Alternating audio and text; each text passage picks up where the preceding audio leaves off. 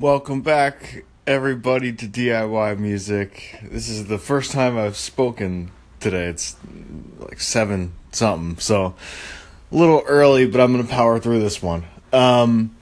So first, I just came across this a few minutes ago, and this looks pretty solid. I don't know much about it, but it's some free plugins for Mac and Windows, and it looks like a lot of mixing plugins, but also a lot of stuff that I think it's all free and it looks awesome. So the company is TB Pro Audio, and it's tb-software.com. Looks like pretty much everything that they do is free. I found them from the iSoul 8 up on record.org today, just like 10 minutes ago. And this one is like a frequency range monitoring tool, so you can basically just I find myself doing the same thing actually a lot with Ozone's Imager, basically just soloing out frequencies. So if this thing is designed to do that, then that'll probably be good. And I guess it's basically just soloing like the low mids for a second, see what's going on there, see if you can clean anything up, solo the high mids, that sort of thing. So very specific tool there, but it's always good to have more tools usually.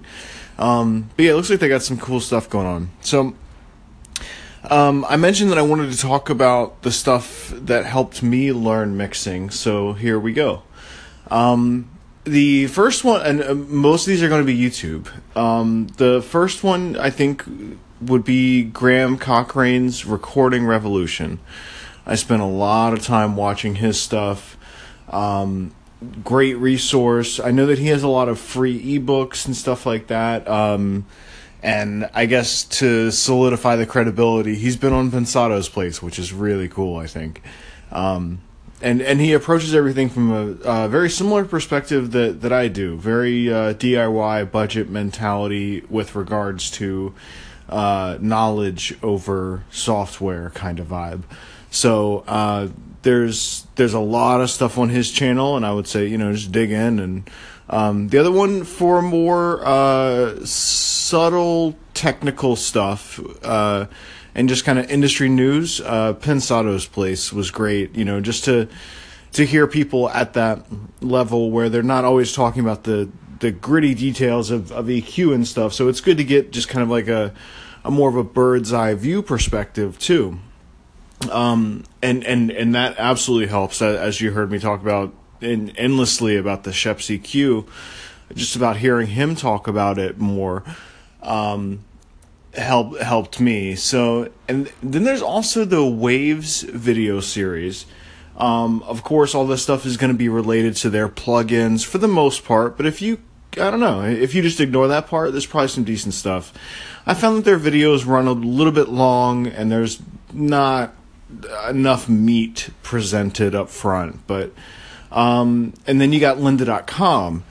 And for me, I mean, that's just like all meat. That's just like dense. Like if you're eating like a steak that you could barely cut through. Like for me, that's what lynda.com is, where you gotta kind of hit pause because it's like a lot of technical stuff. And I don't know if it's still going on, but I believe that if you have a library card, then you can get a free subscription to lynda.com. So there's that. And record.org is where I check for all the free plugins and stuff. What else? Like usually Googling specific stuff and I think a lot of this will depend on your genre too. If you're doing more rock, you're going to be concentrating on drums in a different manner than making beats or something like that. Excuse me. Okay, yeah, I it's early and I'll end it there. I had coffee and I tried to wait like an hour and a half so I would be awake enough for this, and I don't know. I think it came out okay. Usually the first post of the day is a little bit rough for me. But it was great working on music last night. I'm glad I got around to it. So I'll talk to y'all soon.